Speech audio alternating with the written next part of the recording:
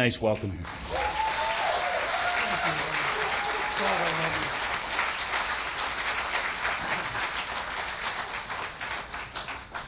Hey everybody, my name is Chris and I am an alcoholic. And I love Canada. Yeah. I'll tell you what I've noticed over the years is the Canadians, you're a lot like Americans, but you're nice.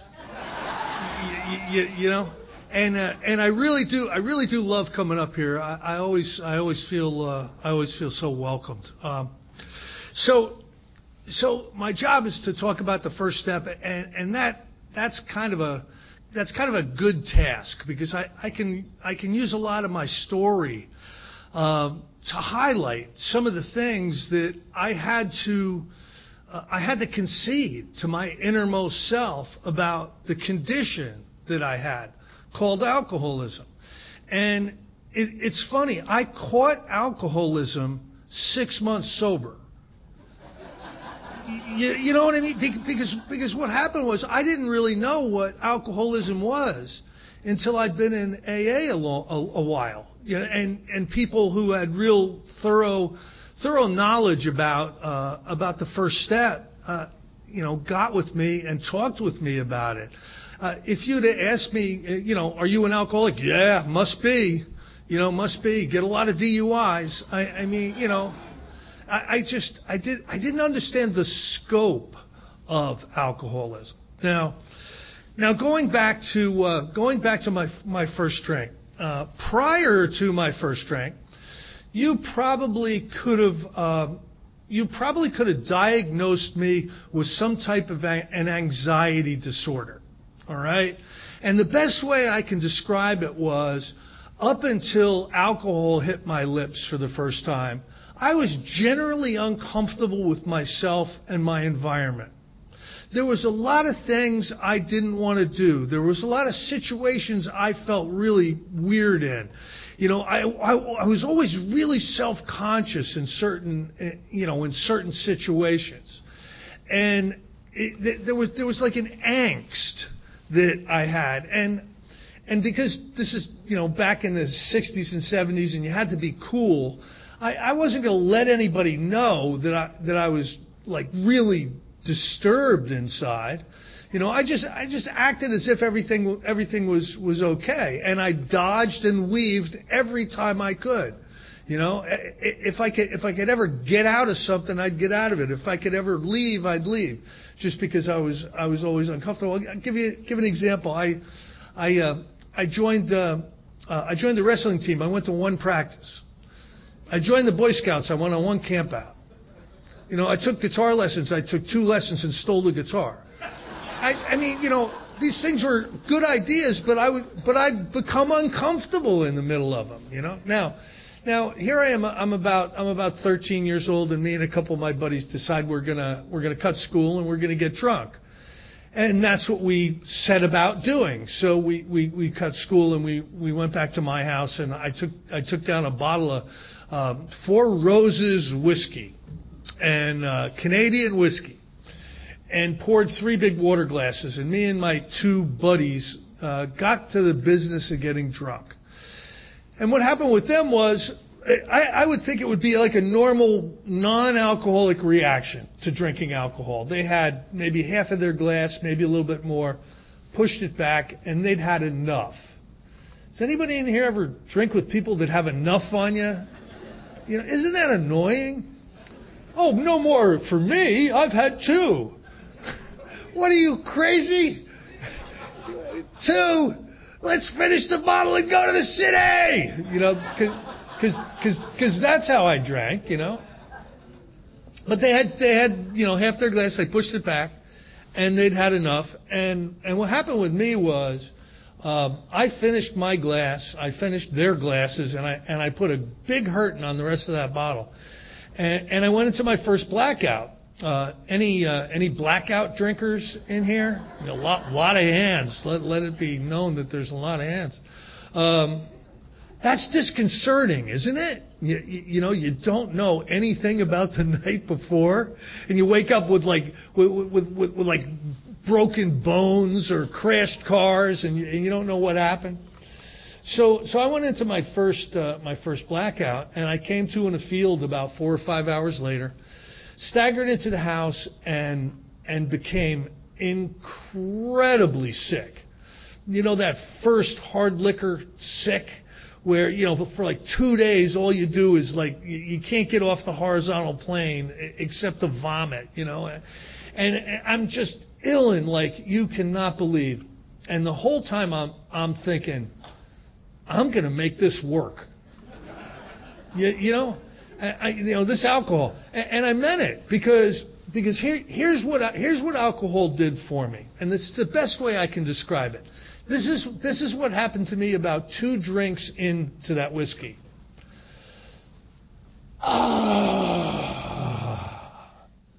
You know, all the anxiety, all the self-centered fear, you know, all the worrying about what you were thinking about me, all that stuff washed over me. And I'm like, this is great. This is great. You two are my 2 new best friends. You know, this is so cool. This is so cool. We're going to do this tomorrow. You know, I mean, what it did is it shifted completely my perception on the world. And everything was fine. And here's the thing. I felt connected to you. I felt connected to the universe. I felt like I was in unity with this thing called life. And if you give me a substance that is going to do that for me, I'm going to pay attention. And I did. So from that moment forward, I became very, very preoccupied with alcohol. I'm 13 years old and the drinking age was 21. You know, so it was problematic, but you know, we are resourceful. And I found ways. And I also decided right then and there that I was never going to drink Canadian whiskey again because and I never did, to my knowledge. Being a blackout drinker, I can't really attest to that completely. But I started to ask around the other 13-year-olds that had started to drink, and there was a number of items that they would use. There was a company that had a fine line of products called Boone's Farm. And I started to drink some apple wine and Strawberry Hill. Then I discovered Budweiser, you know, and then I discovered the schnapps and the blackberry brandy and the Southern Comfort, you know, the hard liquors that you'd never go near once you become a true full-blooded alcoholic. But I was experimenting with them. Now, right off the get-go, I had a lack of control. Like I would become overserved. You know what I mean? And I would miss the mark a lot of times. I look back on it today and I know what was going on. I know what was going on with because I know about alcoholism now. But back then I didn't understand it because the people I was around seemed to be able to handle this alcohol. I need to try harder. I need to learn how to manage this better. So I tried to, different alcohols. I tried, smoking a lot of pot when I drank. That didn't work real well. I tried all these different combinations, and I'm trying to manage my alcohol consumption. I'm like 15. You know what I mean? And I was never able to get a passing grade on that. I would always overshoot the mark. Looking back, here's the thing about the first step. We have an allergy. If you're an alcoholic, Dr. Silkworth, in the doctor's opinion, identifies it as an allergy. An allergy is simply an abnormal reaction to a food or a beverage or a bee sting or whatever. It's an abnormal reaction. My abnormal reaction is I come to in Topeka with one shoe. That's my abnormal reaction when I start to drink. And what it looks like, today I understand it looking back, what it looks like is when I would take a drink and more alcohol was available, the first drink would ask for the second drink. The second drink would insist on the third would demand the fourth. And I would want the 27th drink more than I wanted the 26th. Now this didn't occur to me in a logical way in my mind. That's not how it works. It's just like you just grab another drink. But looking back at it, that part of alcoholism was active in me right out of the gate at age 13.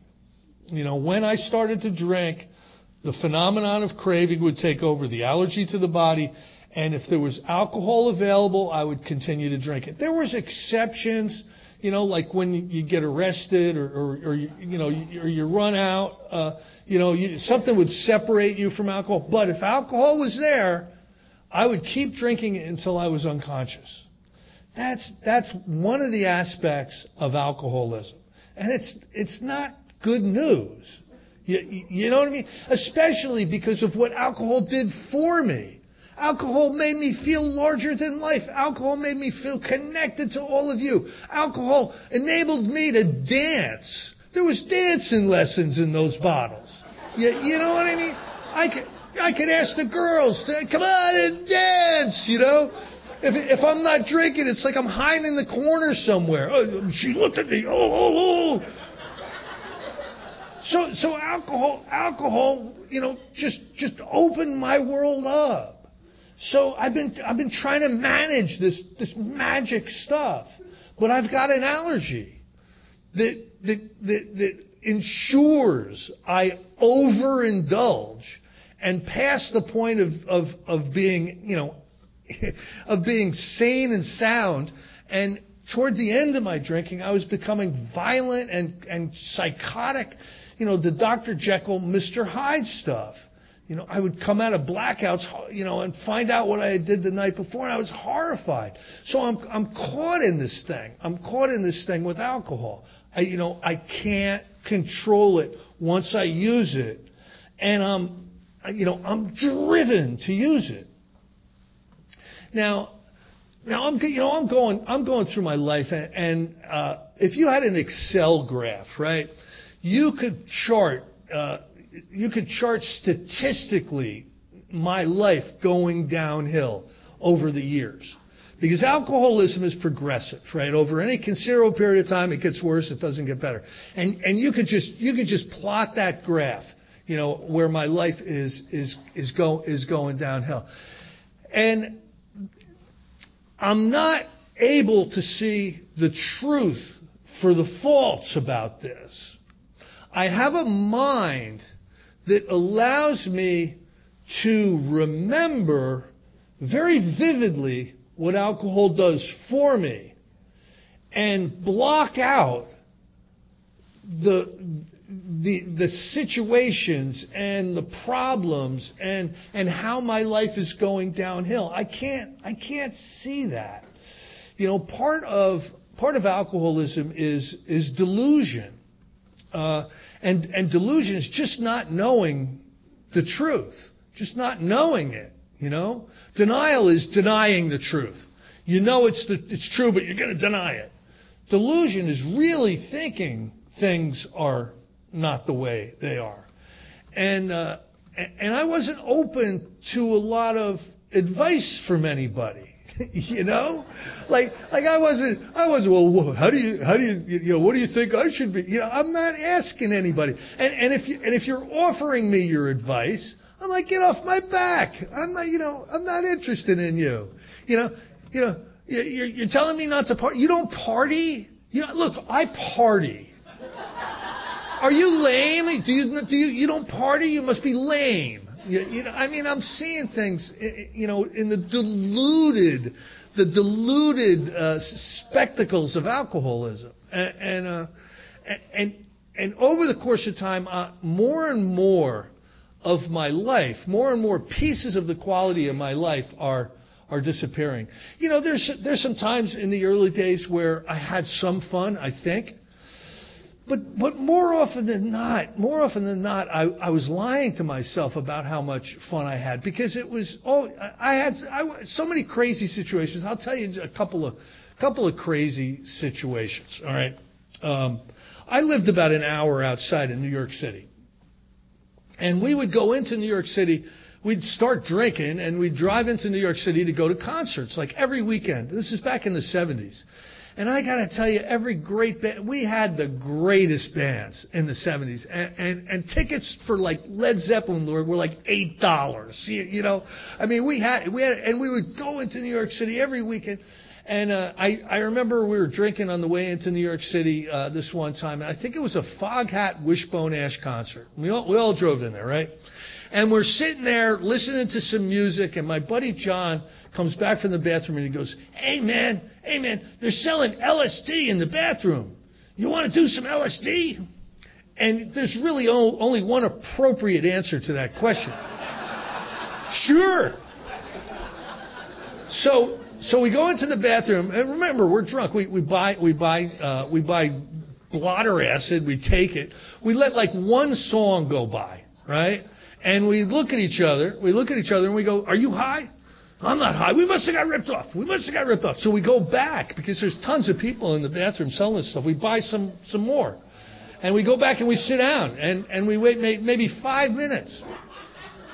Are you high? No, I'm not high. No, we got ripped off together. Let's try one more time. So we go back and we buy more of it. Now, if you know anything about this particular drug, sometimes it takes like half an hour for... All right, by the time the last song is playing, we're like this. I mean, we're like just shot, just freaked out, right? And I remember that, the lights are coming up. Must leave auditorium. Must walk down the aisle. I mean, just freaked out, right? We get out. Now we'd all come in a van, and we all pile in the van. I remember curling up in a fetal position, just trying not to freak out, And if you're in New York City and you're going back to New Jersey, there's only a couple of ways, and one of them is a tunnel, right? So we're headed down to the Lincoln Tunnel, and what it looks like is 8 lanes, 6 lanes, 4 lanes, 2 lanes tunnel, right? And we're almost at the tunnel, and somebody in the front of the van goes, hey man, we'll never fit, right? So some of us get concerned, and we start moving toward the front of the van, and he's right. It's a mouse hole. Now, I don't know if you've ever tried to back out of the Lincoln Tunnel. I don't know how Toronto drivers are, but I'll tell you, New York City drivers, they're not afraid to use the horn, and it took us about 40 minutes to back out, and we took the bridge. It was safer. Every weekend it was something like this. I got in a ton of car accidents too. I remember allowing myself to become overserved one more time at a bar, and getting in the car and making it about a mile down the road. The car slides around on ice, hits a bridge going backwards, and I get thrown out the back window, right? So I remember like shaking myself too, and my legs are still like in the back seat, and I'm laying on the trunk, and I'm like, uh-oh. Now, it's a 1968 Toyota Celica, right? So it's still running. So what do you do in a situation like this? Now, listen, the car, there's not a window left in the car. It's bent like a boomerang. It's got 3 flat tires. The drive shaft is slapping the frame. I start to drive home. It's going whack-a-da-boog-a-da-bam, whack-a-da-boog-a-da-bam. And I drive by a cop taking radar. And it's like, hey, I'm going about a mile an hour. He doesn't even pull me over. He walks me over. So he reaches through the broken window and he starts shaking me. Where did you have that accident? Glasses flying out of my hair. I'm like, what accident? What are you hassling me for? It's like, where are you going? I go, I'm going home. He goes, where's home? I go, Baskin Ridge. He goes, that's 40 miles. You don't have any tires. Out of the car. You know how they are. And always hassling you. Oh, God. You know, I had situations like this all the time.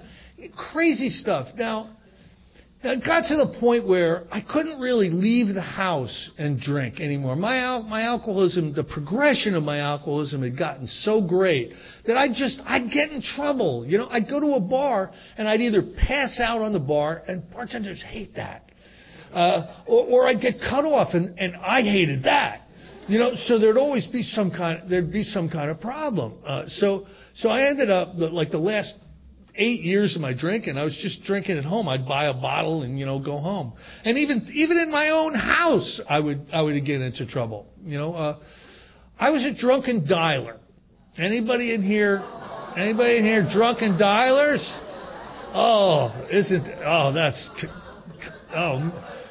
What would happen is I'd go downstairs where the telephone was, like the next morning, and I'd see the names and the phone numbers. I'd be like, oh no, I called Mary Lou McGillicuddy from 5th grade. I could just imagine, Mary Lou, it's been about 10 years, I love you. I'm gonna have to kill myself. So what would happen is I started to cut the phone lines when I started to drink. I did. I'd go downstairs and I'd cut the phone line. There's only one problem. I'm an electrician. So I'd get drunk and I'd splice the wires back together. And so I started to get creative, right? I'd cut it by a knot hole, where it would be really hard to splice back together. One time I put an extension ladder up on the side of the house and cut the phone line way up at the peak of the house, figuring I'll never be able to get up there. The next day I found like a milk crate and the extension ladder up and a bunch of electrical tape. I taped it back. Finally, you couldn't even hear anything on the telephone. It was like this, right? Got to call the phone company up, and the phone guy comes out, and he's got his flashlight, and he's walking around, he's going, what the hell? Because it looks like somebody cut this phone line 25 places and scotch taped it back together. And I'm like, yeah, that's what I thought it was too. You don't want to look stupid. And so, you probably have to run a new line, Oh, my God. Now, that's the funny stuff. There's tragic stuff. There's pathetic stuff that went on. There's shameful things that I was involved with. And all of it, you know what it did? It took a piece out of my spirit. Every single time it took a piece out of my spirit. When I showed up to you, I had a broken spirit. You can't let the amount of people I let down and have a good. You can't make and break the commitments that I made and break. You can't treat the people that you are supposed to actually care about the way I treated them and have a good spirit, unless you're like a psychopath, And so I came in with an absolute crushed spirit. I showed up in Alcoholics Anonymous, 1989, and I was beaten, and I really believed that the velocity of my drinking at this point in time was like this. This would be a work day, right? I would come to in the morning, wearing the clothes I'd passed out in the night before, and I'd go into the bathroom, I'd throw some water on my face, I'd do some vomiting. Go out, have a cigarette, go out to my car, go off to my terrible job, just swearing to God, I swear to God, I'm never going to do this again. I swear to God, today's the day. I know I have said this 400 times before, but there's something about today that's different. I really mean it today. I'm never going to drink this crap again. And I go off to work, with this commitment to never drink alcohol again.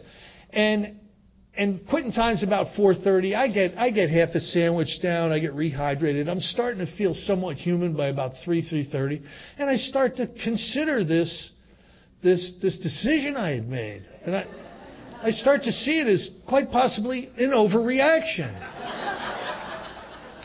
we might have to modify this never ever drinking again. That's a pretty strong position. As a matter of fact, we're going to modify it today, and I'm going to stop at the liquor store and I buy another quart of vodka or another quart of bourbon and go home and start drinking it. And here's the thing. The velocity of my consumption was this. I would start drinking, and in an hour I would be drunk. In 2 hours I would be in a blackout, and in 3 hours I would be unconscious. That was the velocity of my drinking toward the end.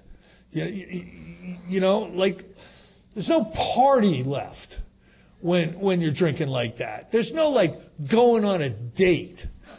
You know what I mean? There's no volunteering at the PTA or something. None of that is available. You are now committed to this thing called blackout drinking, and there's no room for anything else. And that's where my alcoholism had gotten to. Because here's a second piece of step one. The first piece of step one is I can't control it when I put it in my body. Okay? That's kind of an easy one. We kind of all understand that to a degree, right? If we're an alcoholic. The one that was the heavy lift for me was I was without defense against the first drink. That one was tough for me. Because what you're telling me I'm insane. But look at my experience. I swore off alcohol in the morning, and I changed my mind by the end of the day. That's insane. That's insane. I didn't see it as insanity. I saw it as changing my mind because I party. But think about it. My alcoholism is to the point now where I'm experiencing alcohol poisoning the way I'm drinking. And I come to in the morning with, my eyes are yellow, my hair's sticking straight up. I'm shattered. I'm so ill, I'm shattered. To do that day after day after day, to change your mind. It's a sane and sound decision to say, today is the day I'm going to quit. Sane and sound. I'm going to modify that decision and go to the liquor store. Absolutely insane. All right? But I didn't give the devil his due. I really thought that I was playing a part in that decision. And the book Alcoholics Anonymous is very, very clear. We've lost choice in drink. We are without defense in drink. And folks, that's a heavy lift. It took me a while in Alcoholics Anonymous to come to that conclusion that really is my problem, that I'm powerless over alcohol. How much power is powerless? It's right up there with not a hell of a lot. You know what I mean? So if I'm admitting to powerlessness, I'm admitting I play no role in when alcohol goes back in my body. I'm not there. I'm suffering from a strange mental blank spot, a subtle form of insanity that precedes the first drink. And that's what Alcoholics Anonymous, the book Alcoholics Anonymous, is telling me I suffer from. And without experiencing a power greater than myself, I'm doomed to drink over and over and over again. So it's April 1989, and alcohol has really got my attention. I'm starting to do things that are just, I called up my boss in a blackout and threatened his life. I'm going to kill you. I'm going to kill you. I'm going to kill your family. I'm going to kill all of you. And because I was in a blackout, I didn't remember. And I went into work the next day. He's like, what the hell are you doing here? I'm like, what? He's like looking at me like I'm crazy. I go, what do you mean? What's wrong? Don't you remember what you did last night? What? You threatened my life. I did? What'd you do? You know, why'd I have to do that? You know, I mean, so like stuff like this is going on, and it gets your attention. I do not want to be the guy that comes to in the jail cell, and the jailer comes up, hey kid, you really did it last night, you know, and not knowing why I'm in jail, and having them tell me that I've just killed my family or something. I couldn't be that guy. So I signed myself into a treatment center. I finally got it that these decisions every day that didn't work, you know, maybe I need some help to quit drinking. Signed myself into a 28-day treatment center. Did the whole 28 days. Did my job in there. Got out of there. They recommended Alcoholics Anonymous meetings if you feel like it. And you definitely should come back to outpatient. So I'm going back to outpatient. I'm doing some AA meetings. And I've been treated for alcoholism. Anybody in here get treated for alcoholism? You've had the treatment? Everything should be good, right? So one day I'm on my way to an AA meeting, and the thought crosses my mind that I don't know that I've really been doing this whole AA thing with like 100%. And it's hard for me even to remember what it's like being drunk. You know, it's got to be almost 3 months now. I'll bet if I bought a gallon of vodka and drank it, it would remind me what it's like to be drunk, and I would go back to Alcoholics Anonymous with a whole new enthusiasm. Man, I will be the AA kid. And so that's what I did. I bought a gallon of vodka and started to drink it to improve my sobriety. And it was working. I'm drinking the first drink. This is a good idea. You know, I'm pretty sharp to think of something like this. You know, I'm drinking the second drink. Wow, this really makes a lot. You know, I'm going to go back to the AA meeting and recommend everybody try this. You know, and then the third drink hit me, and intoxication washed over me. And I could not believe. All of a sudden, I was restored to sanity. All of a sudden, I said, "Oh my God, I've opened up the cage door to the beast, and the beast is going to move me around like a puppet till he's done. You know, I can't believe I've been so stupid. You know, where's the rest of the ice? You know, like because once you're in, right?" The next 7 months were a pathetic, terrible, awful experience for me. And it all culminated, you know, in Christmas 1989. You know, I'm living at mom's because that's what happens when you're sharp and happening.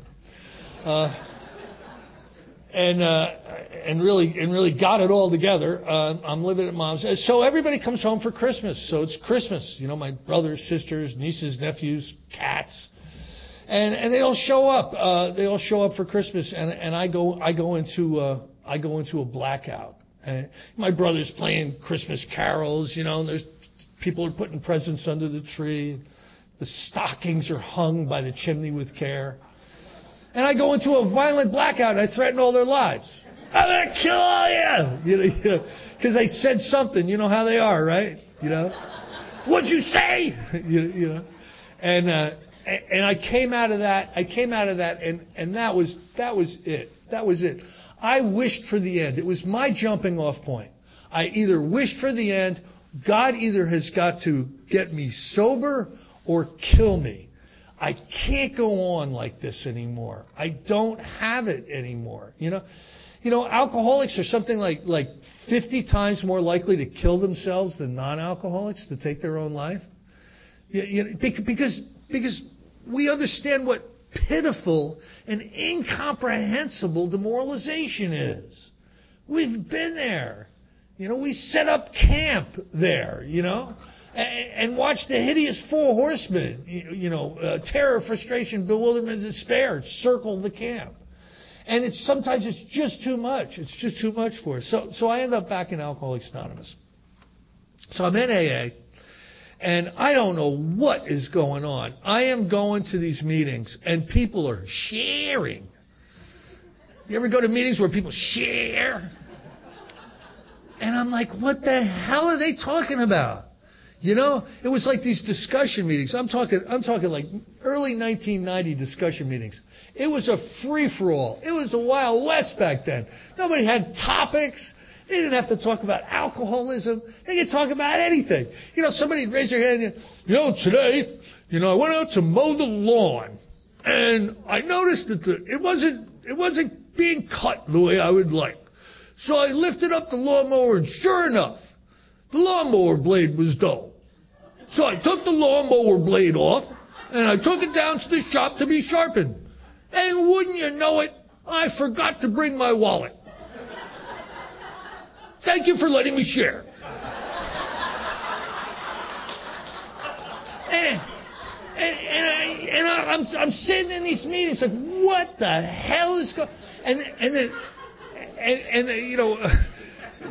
finally this guy, my name's Danny. I'm an alcoholic and a drug addict. He starts to share. He starts to share about living in a box in the park, selling blood. And I could start to relate a little bit. You know what I mean? Like, wait a minute. This might be the right place for me if Danny's here.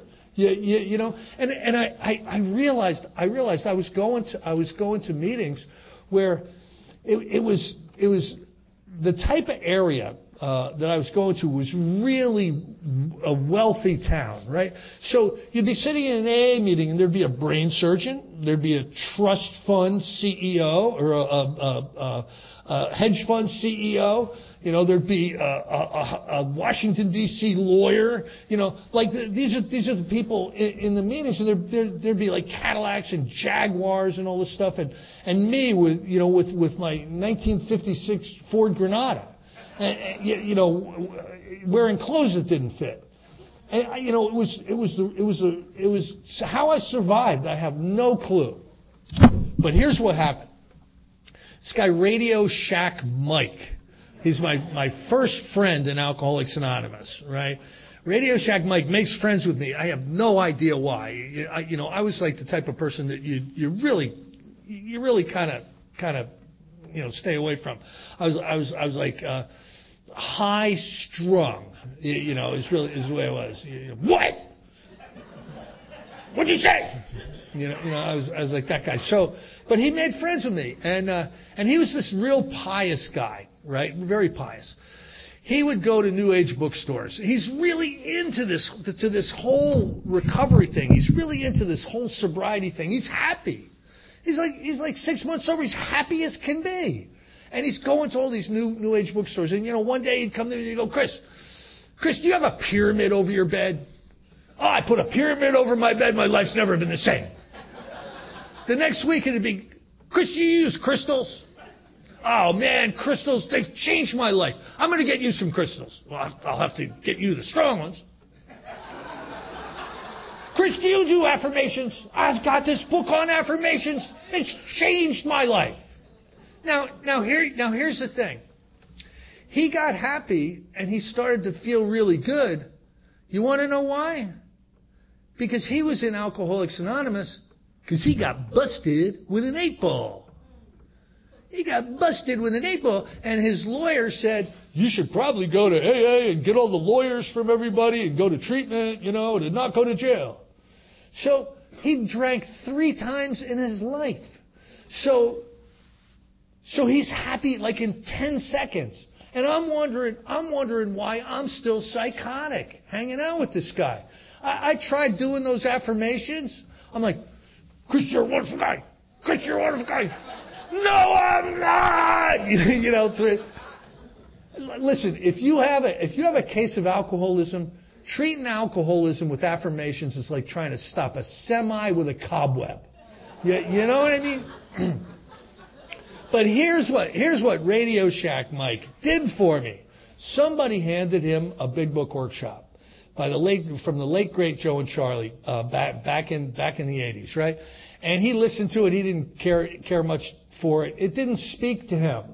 Just like there's a lot of people who the book Alcoholics Anonymous don't speak to. I wonder why. I'll tell you what. When Bill Wilson is talking in the big book, he's always talking to the real alcoholic, the person who's lost all hope, the hopeless alcoholic, the person who's gone down the scale. That's who he's talking about in here. So a lot of us read this and it's like, wow, this is the most amazing book in the world. There are people that read this and think it's the biggest piece of crap out there. It's because it's not their experience, right? So he's listening to these Joe and Charlie workshop tapes, and he's seeing it as a ginormous overreaction. He's in the middle of the Course in Miracles. You know what I mean? So he hands it to me, and he says, Chris, I didn't care much for these, but something tells me you should probably listen to them.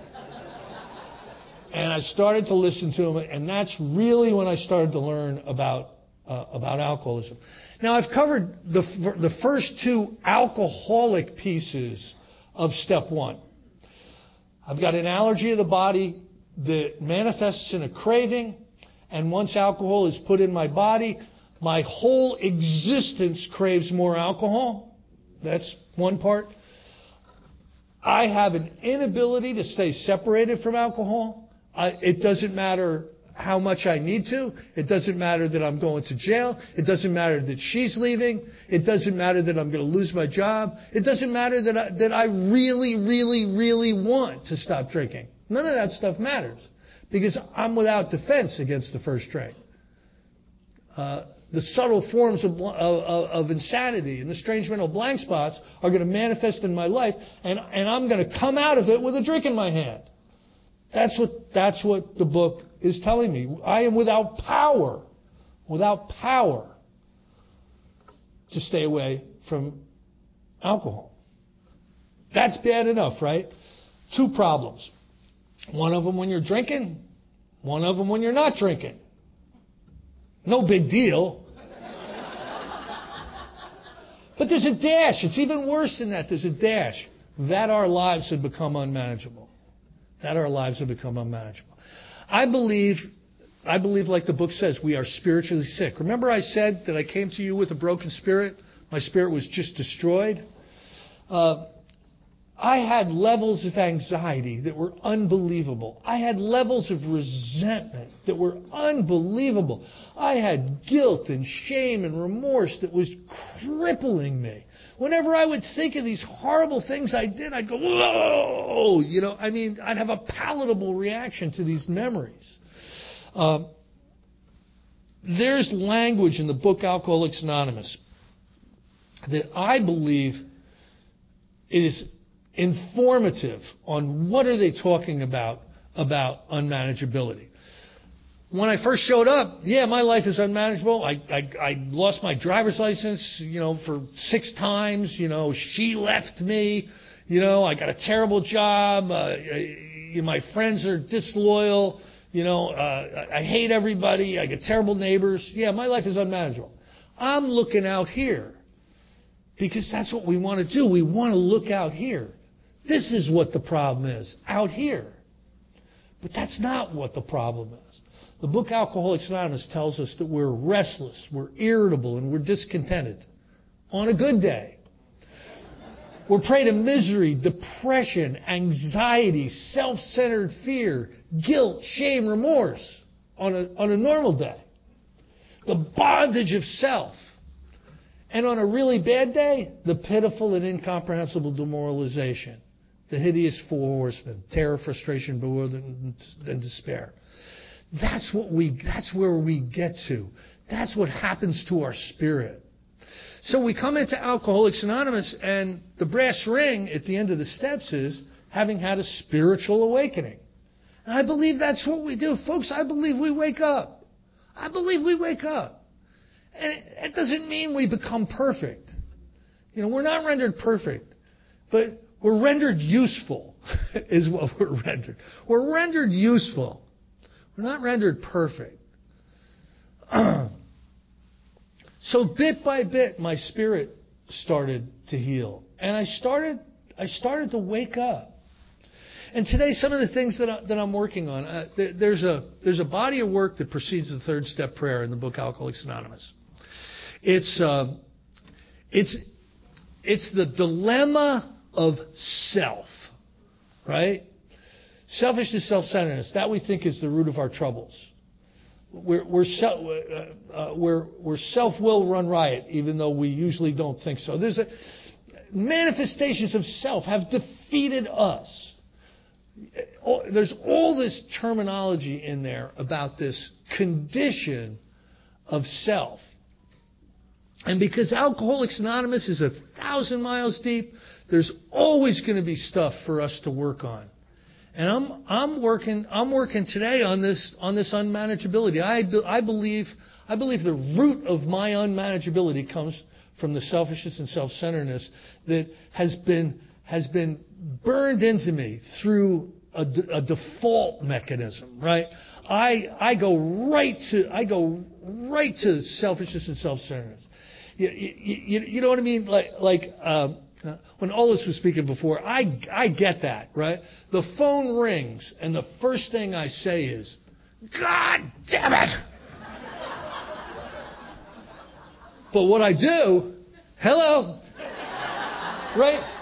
Listen, I've got meatheads out there that it's the fourth quarter of the Super Bowl, and the score is tied. Ring.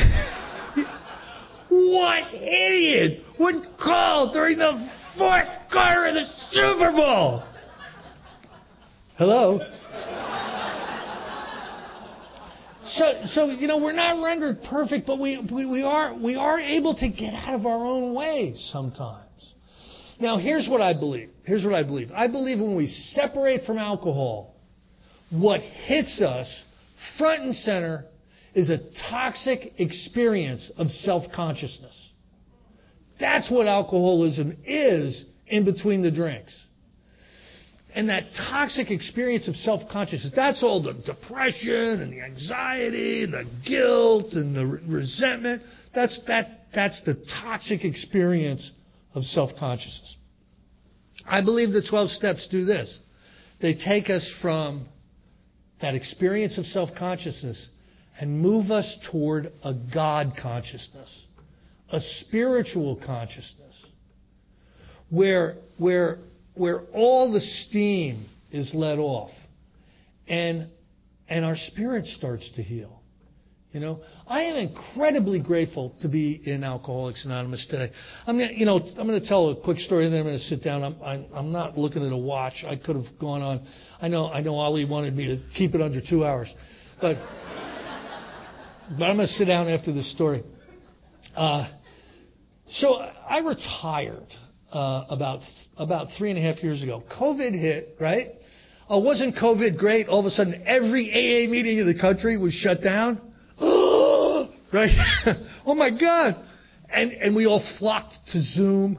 We didn't know how to turn it on or mute, or we're upside down. People are taking their laptops into the bathroom with them. I mean, it was a debacle, right? But we were resourceful. We knew we needed to stick together. Anyway, I got furloughed on like day one of COVID. And it was like, we'll bring you back, as soon as we can. And that went on for about a year. And finally I said, look, I'm at the age where, I can retire. It's normal retirement age. So I turned on Social Security and the 501ks and all that stuff, right? And I'm sitting around, I'm retired. There's something I like doing more than anything else in the world today. You know what that is? Nothing. I like doing nothing. There's healing in the silence. There's healing in the sitting. So I'm sitting there doing nothing one day, and my wife walks in. What are you doing? Nothing. What do you mean you're doing nothing? There's all kinds of stuff to do. So I'm thinking, listen, I'm an able-bodied person. Okay, all right. A job came up down the street, and my career, what I did in my career was I was a facility manager. I would manage the facility businesses for pharmaceutical manufacturing and research and development sites. So, I'd have 1 million people working for me, and I'd be in charge of everything except for the pharmaceutical business. I would take all that responsibility off of their back, and put together all the teams of people and the contractors and everything. And that's what I did. So I had a lot of experience with facilities management. Well, a small hospice business put an ad in the paper wanting a facility manager. So, what the heck? I put my resume in. I went down there and they hired me. So I'm back working full time now. I got to tell you, I work for a hospice, and this is my favorite job I've ever had. The people that I'm working with they're a different class of people. They didn't work the 12 steps to become good. They were just good. I hate people like that. But working with these people, it's just been amazing.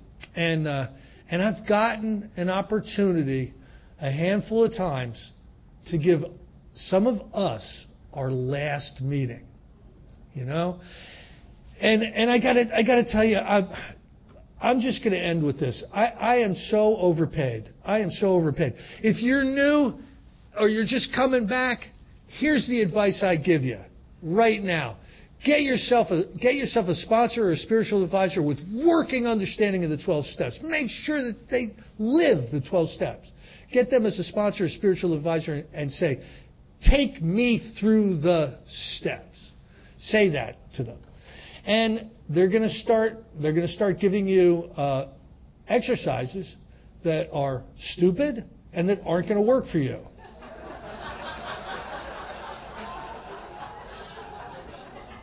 You want to be a card-carrying AA member in good standing?